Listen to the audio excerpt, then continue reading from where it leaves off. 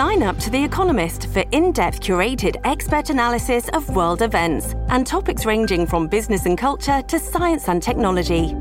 You'll get the weekly digital edition, online-only articles, curated newsletters on politics, the markets, science, culture and China, and full access to The Economist Podcast Plus.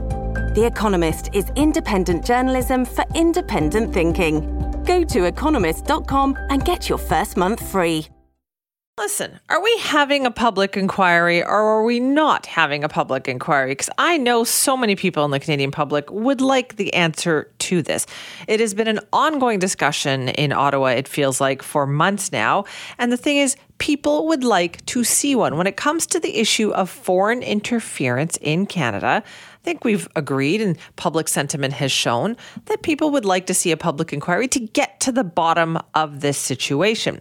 So it seemed like in Ottawa there was some consensus on this, that yes, there would have to be a public inquiry.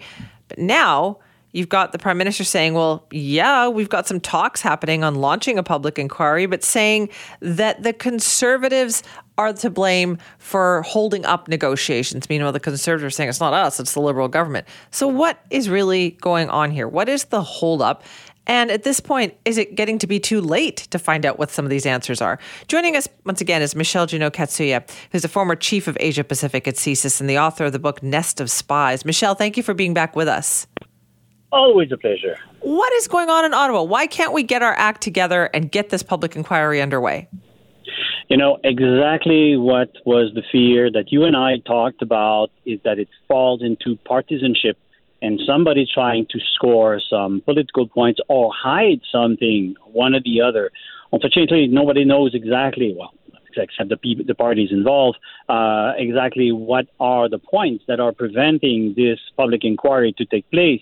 But it's another demonstration here that from the get-go, the people did not, the people, and I mean all the parties, have not started to genuinely wanted to work together and efficiently.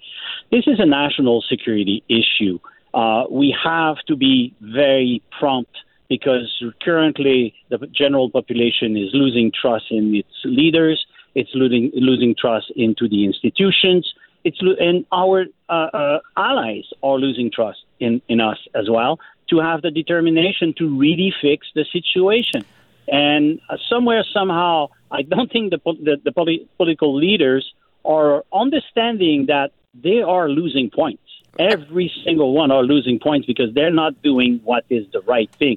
And if you want to be the prime minister of this country, you're supposed to do what is right for this country, not what is right for you or right for your party. Right. So if you're the NDP and you're the Bloc, you're like, yes, let's get on with it. Let's do this. But if you're the Liberals and the Conservatives, are you a little wary about what the parameters are for a public inquiry? Like, if you're the Conservatives, you're wondering, well, how far back is this going to go? Is it going to go pre-2015? And if you're the Liberals, you're thinking, yeah, we want it to go pre-2015 because they want to spread the blame around, right? And they want to focus definitely on the 2019 and 2021 elections because there is a chronology of events that might embarrass Mr. Trudeau and his cabinet.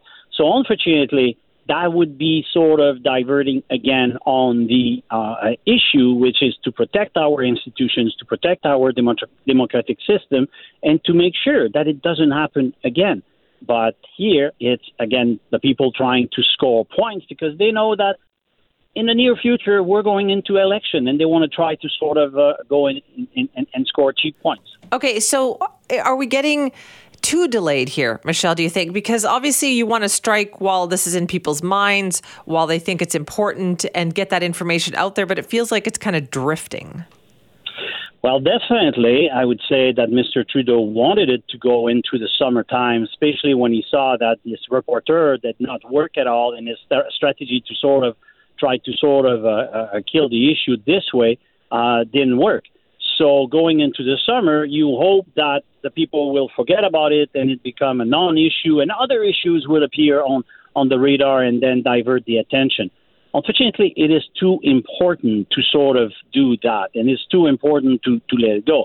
Mr. Poilievre here at this point is trying to hope to sort of score on Mr. Trudeau, which has been his favorite target. Everything Mr. Trudeau does is wrong for Mr. Poilievre. So somewhere, somehow, somebody has to be a person that wants to lead this country and act for the benefit of this country. So far, so good. I'm extremely disappointed because from a national security point of view, which is very objective and nonpartisan, we need this to happen. Do you see any sign of them moving forward on this? They will have.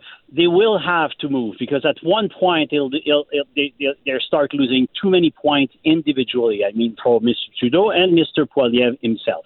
Mr. Trudeau has already lost quite a lot of points because he should have acted way sooner. He could have taken the leadership of this situation. He dragged his feet, and now he has to deal with the other parties when he could have bring them on board right away. As for Mr. Poilievre, he's trying, again, to sort of simply appeal to his populist base by sort of shooting at Mr. Trudeau and invoking that Mr. Trudeau is the obstacle. You're both the obstacle, as we can see, as Canadians can see. And we need now to sort of move forward. And for this, definitely the Bloc Québécois and the NDP are on board. And unfortunately, none of them will get to power. But so far, they're acting really as they should be. Okay, so does that mean that, perhaps this fall we will get things up and running, and will that stay in the public's mind? Because it sounds like what you're saying, Michelle, a lot of this is incumbent upon us as well, the Canadian public, to make sure we continue to advertise that this is important to us. Absolutely. We cannot get rid of this issue. This issue has sort of went over the border, as I said earlier in the introduction. Our allies are currently watching how we behave, how we deal with this situation. Australia went through exactly the same growing pain back in 2017. They took the bull by the horn and they gave themselves a law.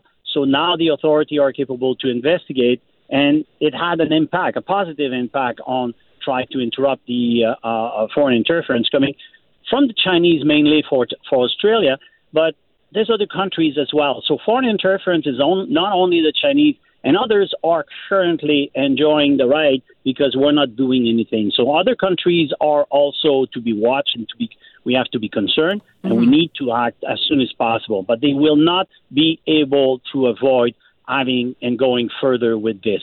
It's just a question of delay, and unfortunately, okay, they're not calculating the political cost. Okay, so then, Michelle, with your extensive experience in this area, when it comes to a public inquiry, what questions do you want to see addressed and answered?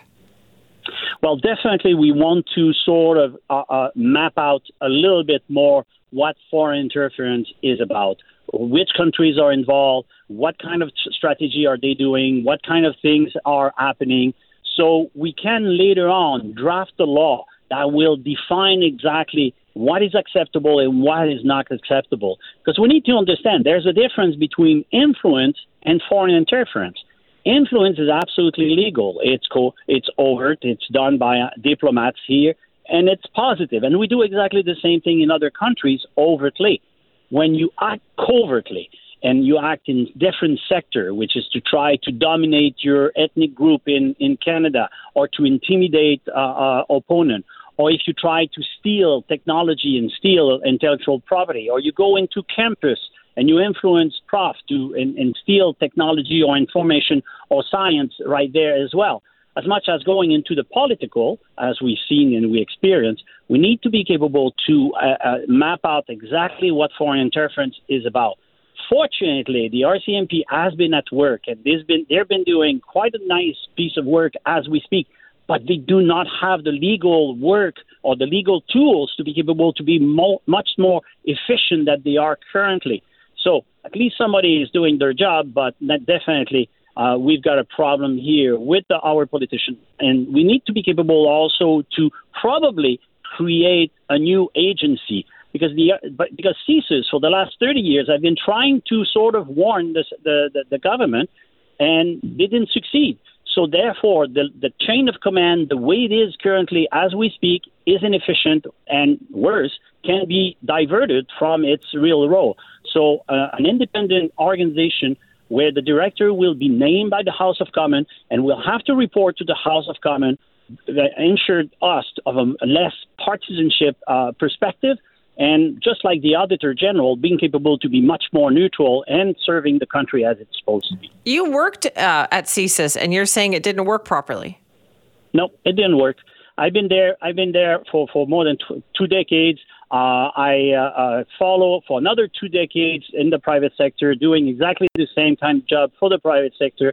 We've seen several operations being totally sort of muted because the government either ignored, used, or simply took the wrong action or the wrong decision. And that was because agents of influence have been capable to penetrate the inner circle that every prime minister since Mr. Mulroney and every prime minister have been compromised at one point or another. So if Mr. Poilievre wants only to score points against Mr. Trudeau because of the next election coming up in a couple of years, he's short-sighted. And this is not the kind of leadership that we need. We need to have somebody who understands that national security is at stake at this point, and that we need somebody to be taller and bigger here. Well, thank you so much for your time on this, Michel. Always a pleasure. Thank you very much.